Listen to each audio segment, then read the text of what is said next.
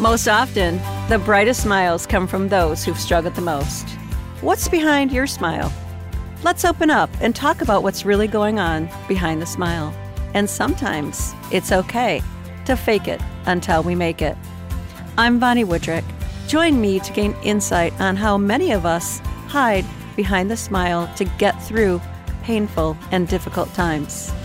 My podcast is a safe place where others can share their stories and discuss how opening up, rather than hiding behind a smile, allows for growth and happiness.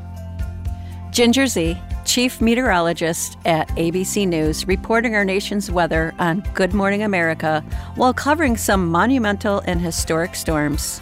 But that's not all. She's a tornado through stigma, talking about her own struggles with mental health, clearing the way for others to share their own stories while crushing the stigma associated.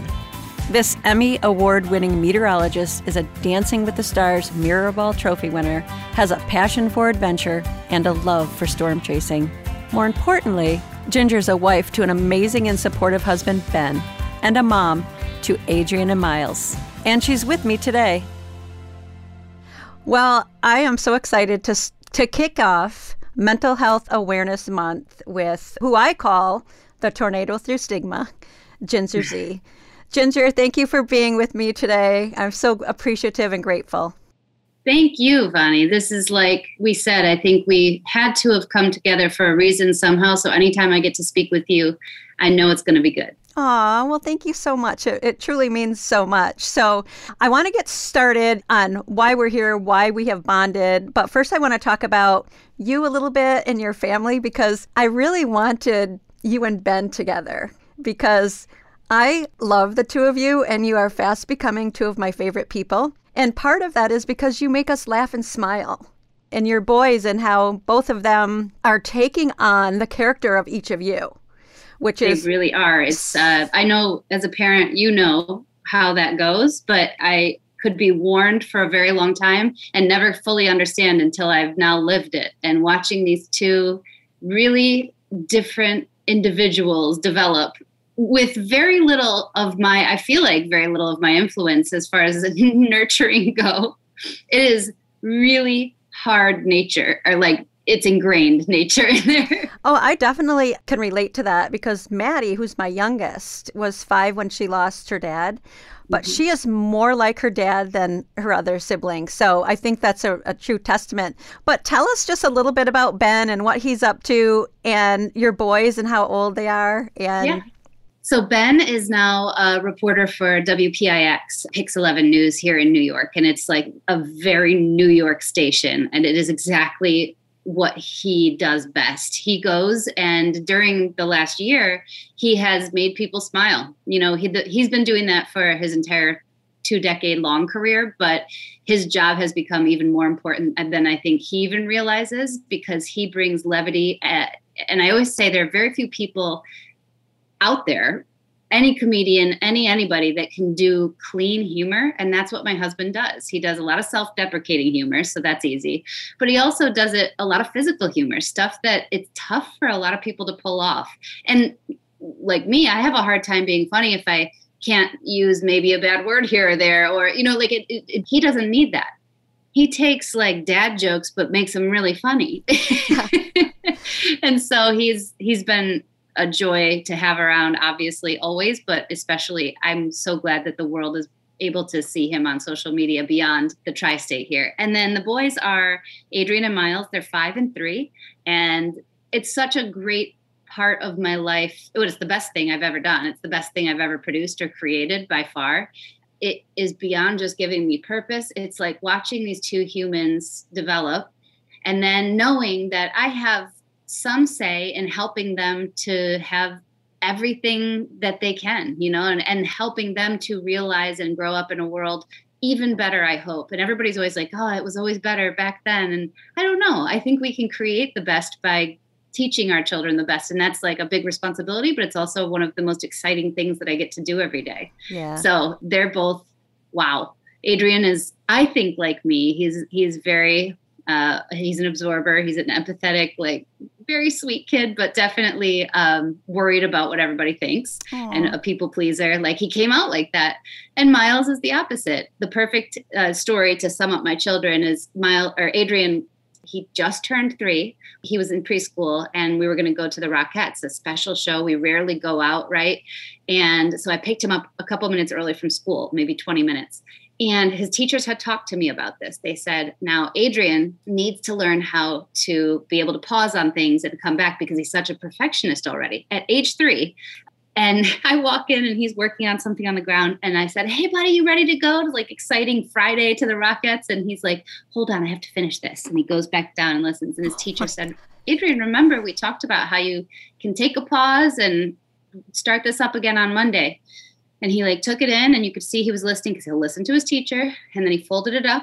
And he starts walking over to me and just starts bawling. Oh, no. I'm never going to finish it. I'm never going to do this. And we joke because not only would Miles not be as intently working on that when I walk in, but he'll probably rip it up and be like, let's go. It's Friday. They're just, that's how different they are. Oh, I love that story. And you know what the interesting thing to me is when I look at them, their physical appearance, I mean, I definitely like Adrian is Ben and Miles is you. And so for you saying that about each other and describing them, that's like, I can't believe it. It is. It's our personalities swapped in our bodies. Yeah. Oh, well, thank you for sharing with that. And, and I do want to, say about Ben, he definitely does make me smile. And I think that everybody sees that funny side of Ben, the little comments about like, hey, these chicken thighs look really good. Well, you should see my wife's. There's so much love between the two of you. Your family is so beautiful, and to know you're just so down. You're so down to earth. You're that hometown girl. Thank you. I never thought I'd be here, and that's something. Whenever I hear something like that, and I'm constantly reminded that I have something that I never thought would be possible, and it's even like not working on weekends is one of those things I will never take for granted because I didn't have it for so long, and so being with Ben and being in a partnership.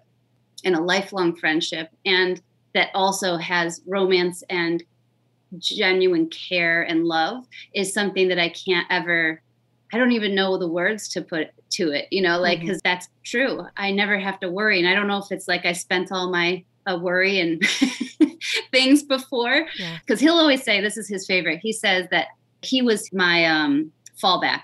Like, oh, well, time's running out. I guess I better settle down with somebody. And I disagree wholeheartedly, of course, because I think he was almost the payoff, in the best way, where it really hadn't been great. And it had been a real struggle. And I think I even believed until I met Ben, I believed that you couldn't have it all. Aww. But I don't. And of course, that comes with many definitions. You can't have everything. Right. But a true partnership and friendship in life, I think that has to be one of the biggest joys and definite, blessings in mine. That just warms my heart. It even kind of brings like a little tear to my eye because it's a privilege watching it. And I really appreciate the friendship that we've, been able to create and hopefully build on. And another part of the admiration that I have for you is a common bond. And that common bond is true transparency when it comes to mental health. And how we need to share our story and put it out there for others. But I want to ask you, natural disaster gives us a little bit of an insight to what you went through.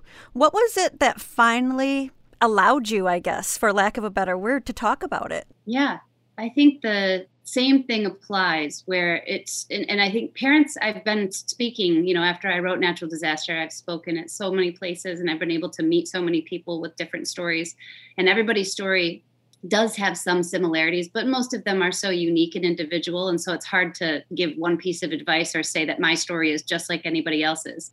I think my truest healing came because I was finally letting that wall down. I was finally allowing my secrets to be my secret powers. And Ben was a big part of it because he gave me the support and love. Not that I didn't have, of course, my mom was always my support and love, but it is different, and I think in an adult, it's different than in a child and that type of thing, being a child of someone. he kind of gave me that final push of confidence, because the night before this book went to print, I woke up in the middle of the night and I just said, I can't do it. Ben, this is not, I'm going to lose my job. This is going to be the end of me. And it was like I was giving in to the one thing that I was trying to do with the book. And he reminded me of that. He said, if this doesn't upset someone and shows you as imperfect, then you didn't do the right book.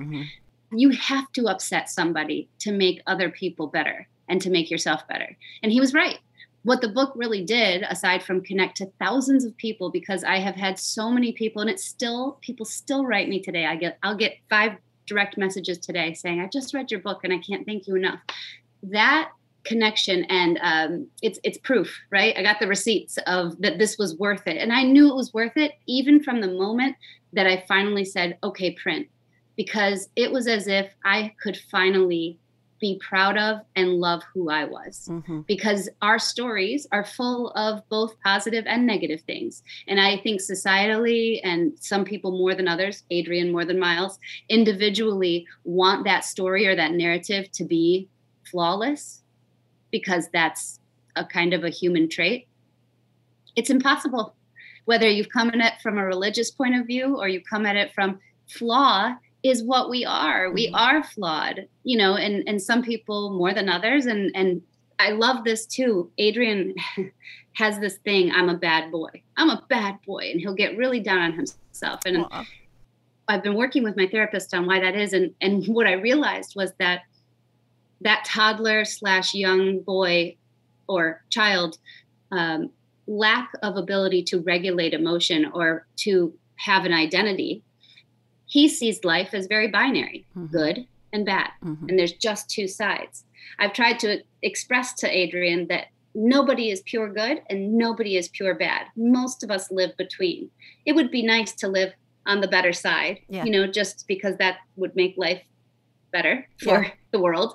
And that's kind of the goal. But you will never, ever be too perfect. You will never be perfectly good. And you will never be perfectly bad. And whenever I finally clarified that in my mind, which is probably after doing this with Adrian, I realized that on that slide, that moving slide, because we're going to, I'm proud of all of the moments, really, because they make up who I become.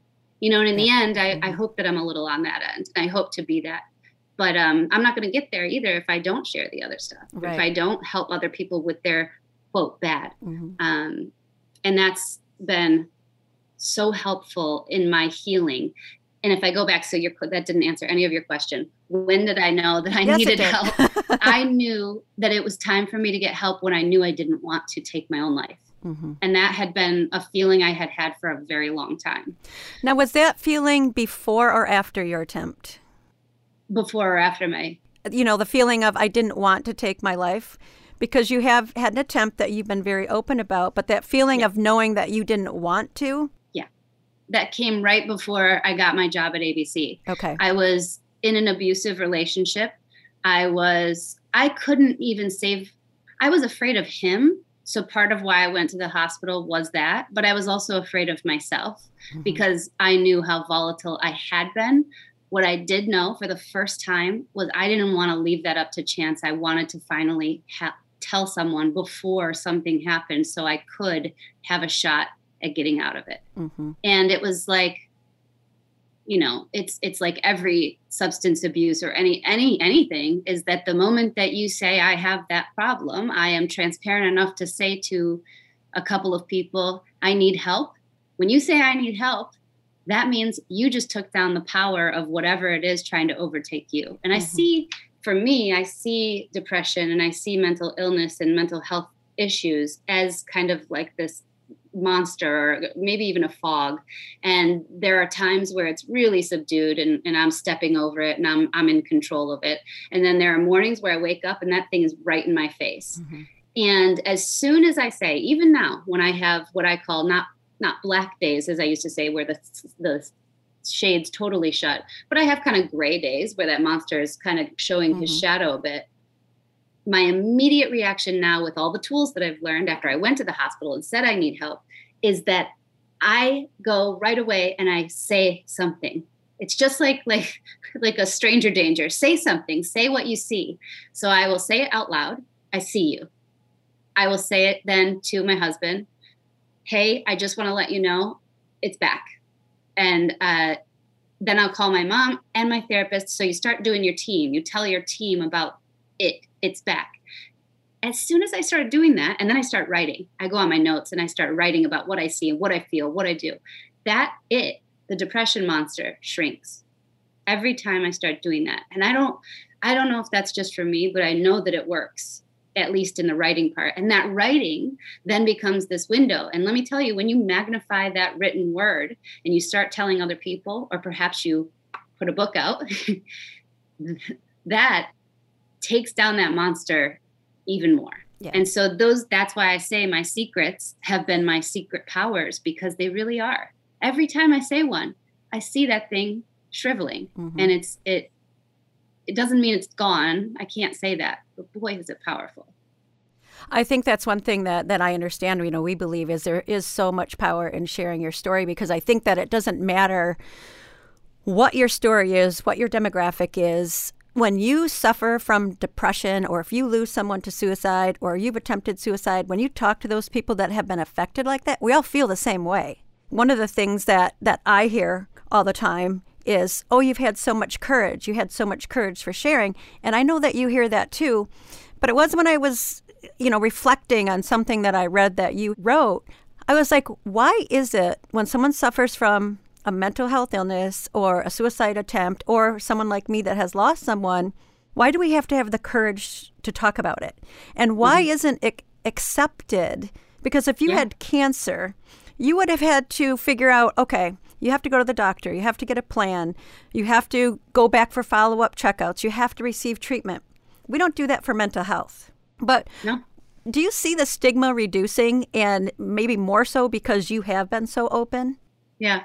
I am seeing it reducing. And I think depending on where you live, it is, people say I have depression, I have anxiety, and they almost say that easily. I would say we're getting there on those two. That doesn't encompass everything, but it's a great start. I think where we really need to change the stigma, and where we haven't made I don't want to say any, but not a lot of progress, is in the action. So now what do you do? I don't think it's bad to say I go to a therapist. I think pretty much anybody would be good with that. There are places where you still don't say that, and communities where you still don't say that. But I'd say for the most part, generally, going to therapy is okay. The moment I say I checked myself into an inpatient psychiatric ward, people start saying, okay, little bit of an eyebrow raise. And whereas if I were to have broken my leg and then I had to go to the hospital and I had to get surgery and I was there for a week, nobody would blink. So that's exactly how I feel. And that is a problem I have, because I know that oftentimes in the news, and people are talking about suicide, and now with the pandemic, the high suicide rates, what are the signs? What are the symptoms? Okay. And I'm like, okay, can we go a little bit farther than that? Can we go back a little bit farther? Like, let's dissect where this pain comes from. Let's look and treat depression as an illness, not as a choice. And I think that that's where I believe that the definition of suicide needs to change. And that is it side effect of a mental health illness or pain, because we don't talk about pain enough. We don't talk about that suicidal thoughts can come from heartbreak, can come from abuse, can come from bullying, isolation. And all of those things can bring those suicidal thoughts in action. So I have that passion to change that. And I appreciate you have shared that. And also, I believe, agree, because if you didn't have pain, do you think you would have had a suicide attempt? No, I don't. I think that and this is where it gets, of course, you have to take chemicals and the things that we do know about certain disorders and parts of mental illness. And I do have to separate it, because there is some things that we know. There are some things that we know and some things that we don't. For me, if I take just me as a person, and then I take away the traumas that I had in my life, the environmental traumas, I can't tell you 100% that I would not have wanted to take my own life. Right. but I can tell you 95% that I would not have wanted to take my own life. So I think it's pretty high. I think that we can say with great confidence that our lives, the things that we run into, the traumas, I guess, and the environmental instigators are huge. Right. And so everybody's got them. Everybody has different levels. And just like everybody's busy is different, you know, my busy is different than your, they're all relative. Right. And it doesn't take away from what they are. Maybe someday there could be a stage 1 depression and a stage 5 depression. And maybe we, you know, maybe there's, but I don't think there is. I don't think that that's something that we'll be able to get to because there is no way to measure numbers right now. Maybe science will get there. Right. But I think the part that we should do, and this is where the hospital, that word hospital comes in so thick to me, is no matter what the other thing that you have is, you go to the hospital so that you can get that first assessment so that they can get you to the right people that have the most expertise in that one specific place. If I would have gone to the hospital before just picking a rando therapist in every town I lived in, I would have had a more direct and likely better diagnosis because someone could have spent 5-7 days with me versus 30 minutes to try to diagnose somebody. It's impossible. I can't be down on the therapist that I saw prior to that. First of all, I wasn't telling them all the truth. That was my bad. Right. I wasn't even transparent with my therapist, which was a big problem. And that's because I wasn't telling myself the truth. So those are the two big humps to get over. And I'm, again, separating real chemical imbalance to the person who has the trauma or environmental impacts to their anxiety, depression, PTSD, any of those. Now comes the work. And this is the hard part. And it's maybe going to be the hardest thing as I keep, you know, being an advocate for this. An advocate for ending a stigma is nice and nobody's going to be upset with you. I would like to change it to being an advocate for the stigma ending, about getting the right help. But then you have to put in the work. It's very much like physical health. And I'm not saying people who didn't put in work. I don't think that this cures everything. I just think that there are things that even your team can do to encourage that work. Just like physical wellness, you know, you can't just go to the wellness camp and get, you know, all of these nutrition and all this information and how to work out and do it for a week. And then, okay, I'm good to go. Mm-hmm. And, you know, it's very much like that. I had to work with my therapist twice a week for a year. And then I've been going once a week. I look at him like the personal trainer of my brain. And then I do what I call sit-ups for my brain with meditation. I try every day to do something for my mind, just like we try every day to do something for our physical health. Those things definitely work in unison or together. And I think, you know, they're not really independent, but they are. Mm-hmm. We as well in the globe, we spend money, time, energy on perfecting our physical health. And we don't spend money, time, or energy on thinking or educating our emotional health. And I think that would be societally something to change, but on an individual level, something we can all do today, right now. I wholeheartedly agree with you. And I think that just by you sharing that, you've given such an example of the importance of going to therapy, talking to someone. You found coping mechanisms that worked for you. And that's like telling your family, okay, I'm feeling that way, the monster's creeping up, but then you're doing something about that. You're journaling, you're meditating. And that's what we really encourage people to do too. We'll have a support group and I'll say, hey, did anybody do the tapping with the tapping class? Nope. So it's like, how do you expect your physical body to change if you don't put in the work? So how can your mental? But so that's such great advice. And I know that it's really going to help because that's truly setting an example of what you need to do to love yourself enough to take care of you. And as we say this, I never want it to sound trite because I often think, could I go back to me before I tried to take my life those 2 times? Could I go back to that version of me and say anything or do anything to change what I was going to do? I don't think I could have. Mm-hmm. I don't know that I could have, I should say. Mm-hmm. So I don't want it to sound like, okay, here's as if I've figured this all out. No. But I do think that this is a seed to plant because God willing, if that person gets to that place, they can see hope in it, right? And that there is this relatively accessible way of learning tools and things, and that help is out there and they deserve, and that's going to be the word that I would use next, is the deserving. Maybe that is something that future me could show up and teach past me, because that was probably at the base and the heart of a lot of it, is that I did not believe that I deserved to live. And why did I not deserve to believe that? That's what I would drill into if I were able to go back to that person. Yeah. At the same time, I am so grateful that I had those experiences so that I can try to help or maybe change someone else's future when they're in that place or close to it. Well, I certainly don't think that you would ever sound trite. I think because, too, Ginger, every experience is so different, and it's never one thing.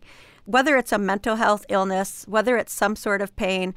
My husband was fourth generation. There's genetic components that are involved, and there's so many other factors. That's why conversations like this are so important.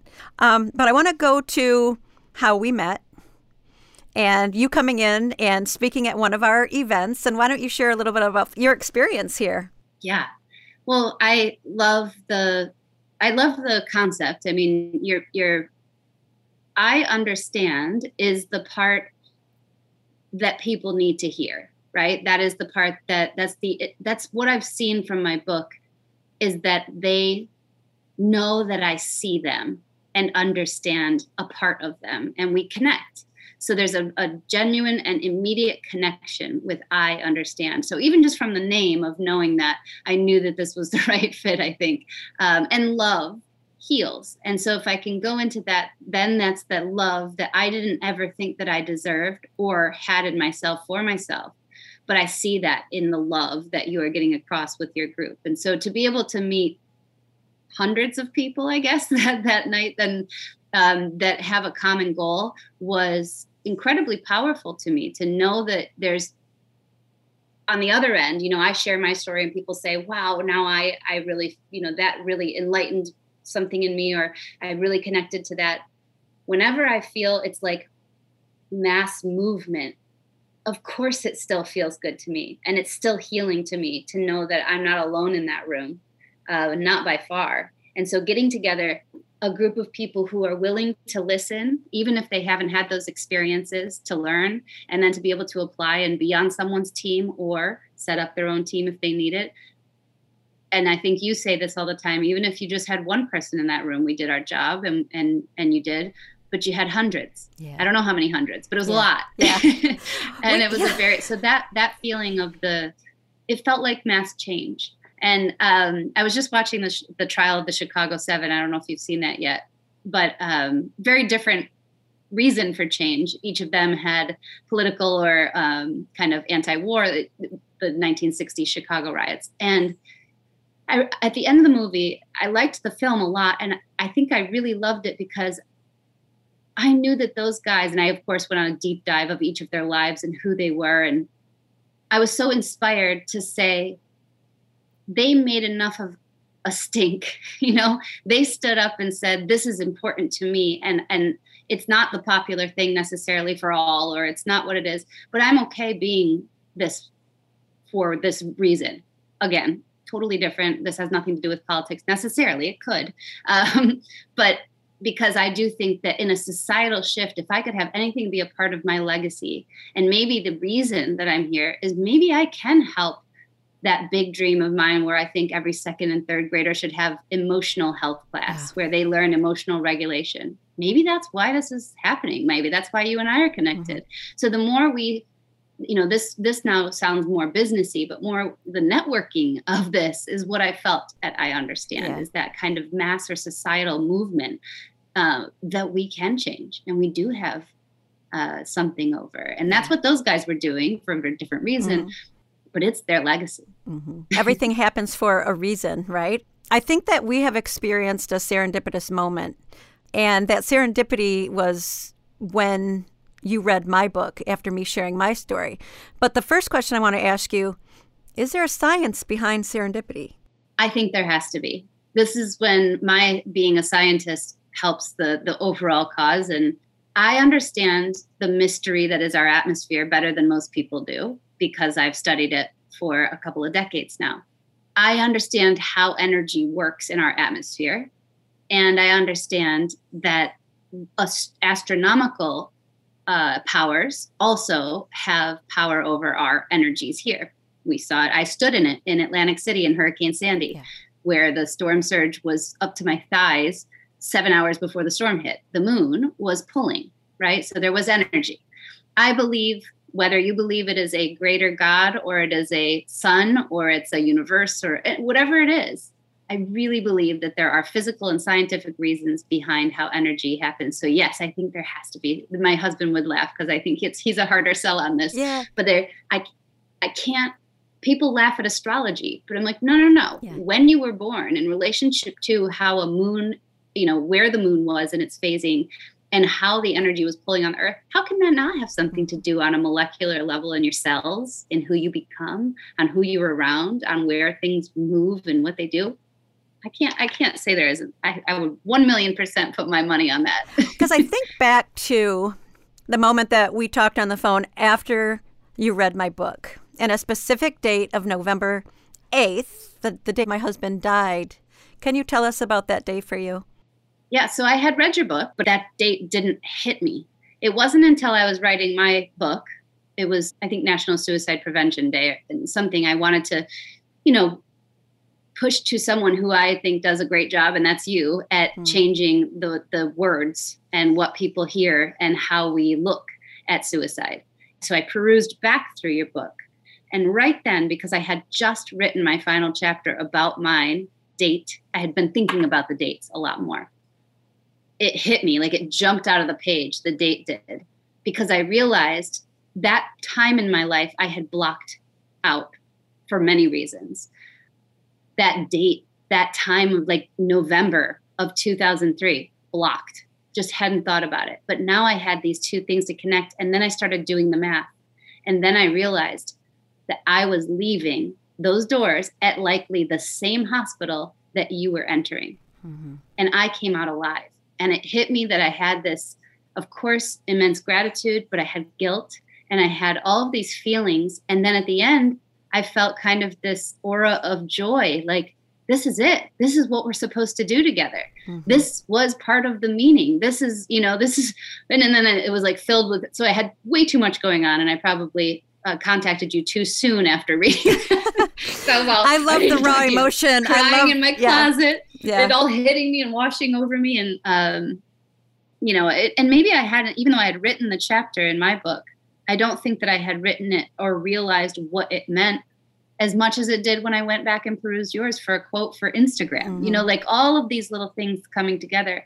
And then even on your side, I think you can say you wouldn't have known that connection. No. And that's where, we say, is it coincidence? Is it serendipity? Is it ironic? Is it a God wink? Whatever we call it, something brought us together that I wrote a book, which I never thought I would do. And especially to have Ginger Z read it and, and then actually call me and make this comment on it. It just struck me like there's so much more to what we see. Yeah. And at the end, didn't you think, and this was the thing that made me cry harder than anything, was I came out. Your husband did not. I thought about every day at those hospital doors, the families that go in and don't get to come out. Yeah. And those are the families that I want to be, you and I are going to go help. Yeah. Because the numbers are not just you and I through those doors, even that day. Yeah. Think about the numbers we know, even in this pandemic, have skyrocketed of people going through those hospital doors. Right. And I think that's what we need to do, is get people through the hospital doors before that happens. Absolutely. And I think, too, that together, what a powerful story we have, because you were able to walk out and you were able to recognize that pain didn't last forever, right? The storm didn't last forever. And you were able to move on and get the dream job and the beautiful family and having it all, whatever that definition is. And my life was so different, watching my kids grow up without their dad, wondering what happened. But yet almost 18 years later, same day, same year, same hospital, we're on the same path. Yeah. We're on that same path with totally different stories, but together understanding both sides.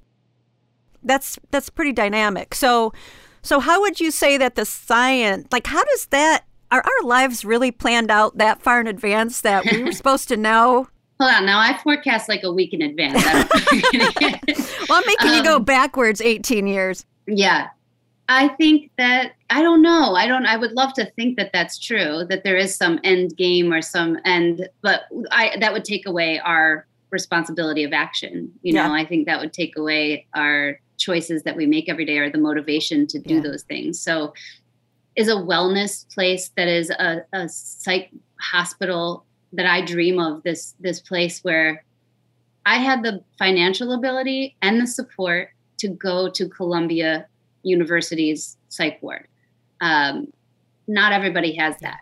And when I was done there, I had the financial ability and the support to go to therapy twice a week. I had the money to take the subway or take an Uber to get there. I had the ability, I had a lot of things a lot of people don't have. So my dream would be to I want it to be more like how drugs and alcohol are looked at. Drugs and alcohol rehabilitation is looked at almost as sexy at this point, I would say, right? If we hear someone goes into drug rehab, we say, good for them. Yeah. If we heard someone went into the psych ward at Columbia, we say, ooh, what happened? Yeah. And I think I would love for those two to get a lot closer together, meaning the psych ward, to be like, good for them. And so if I can create or put together people who want to make that place that's accessible for everyone, because even if you have a lot of money, it's really hard to go get help. Yeah, it really is. Well, and there's still that denial. There's still a lot of stuff with it that we're just not comfortable with. And I think that that's a whole nother conversation. I mean, and that's, again, why it's so important that we talk, is to reduce that stigma and that judgment that's attached. And it does come back to love, too. And it comes back to kind of how we perceive things. And I don't mean to bring up Britney Spears for any other reason than everyone is somewhat familiar. Nobody knows her whole story. But I've been thinking about her a lot lately since I saw that documentary, because talk about timing again. I will never understand what it was like to be her in those moments and treated the way she was. And that documentary certainly made her look a victim, you know, and no matter what her level or category of mental illness is, I think that she went to a hospital, I went to a hospital. People would have looked at that the exact same way. No one could benefit off of me. I wasn't making $65 million a year. So there was no reason to do that. But I look at the things that she was going through, the environmental traumas. And, you know, I remember being back then and being like, whoa, she shaved her head. Oh, she beat an umbrella into a thing. I didn't know that they had taken her children away from her at that time. I didn't know. There's so much going on in that woman's life that we weren't giving any credit to because of how we view mental illness. It was like we put a cap on it and said, that's what she's got going on. Oh, poor crazy Britney, right? And the jokes and the memes and the, you know, everything that went with that. And that's what that documentary to me was good for, was to wake people up and say, can you believe we spoke to people like that? I think we've come a little from there, but we haven't come that far. And that's where I think that needs to be. That woman needed love and she needed help and she needed support, not being attacked more and called all of these names and things. I just sat back on my bed thinking we were similar age. I didn't have children and I didn't have the same, obviously I wasn't Britney Spears. So, but to feel that pressure she felt and have the voices amplified of the people who were hating on her. Who wouldn't hit someone's umbrella into it? That's not crazy. That's very natural what she did. But I think that's another good point, is the fact that, you know, you don't have to be Britney Spears. I mean, I see it in people that are struggling and they're in pain and they're hurt and their family shoves it aside and they're defiant. Well, they're reaching out for help. And I think that is why we need to continue the conversation and continue to do our work and see where that leads. But I think on the good news for what you're dreaming of, hopefully you'll be here this summer and we'll be able to catch up and show you some really cool things that are happening here in our city for mental health. Some very innovative things. So that's the beauty of it, is we have a long way to grow, but we have places to grow into. And there are great people like you working on that. And I want to work on it. I want to make not only the place for people to go, but I look at, you know, I was speaking with a group recently who's doing an app where it's an app in high schools, and it's an anonymous, but of course, if there's an emergency, it has GPS and it has all of the legal kind of reasons. And someone can say, I'm concerned about so-and-so because they are being bullied, and there's no walking to the guidance counselor so that you can say, I need help. It's a very safe way for these kids, or I'm being abused. I have this. And so it's a safe way because they don't know where to go. And I said to these people who were developing the app, I said, I love it so much. I just wish you made it for everybody. I know, right? The issues and the confusion of what to do with the action and the embarrassment, all those things that people are trying to fight through of figuring out, even when Ben tried to find a therapist, trying to do that, he said it's like Tinder, like figuring out by picture, how do you pick the right person? I know. So to be able to funnel people into the right places so they could get the right help is why I think that hospital setting where that's the general, and then you get sectioned off to the specialty spot. Mm-hmm. That's when I got the right help. That's the first time I had a therapist give me the right diagnosis and then give me a therapist who worked specifically with what I needed. Mm-hmm. And guess what? Here I am, healthier, happier, and deserving, and realizing I'm deserving of this sunshine. And I want every single person to have access to that.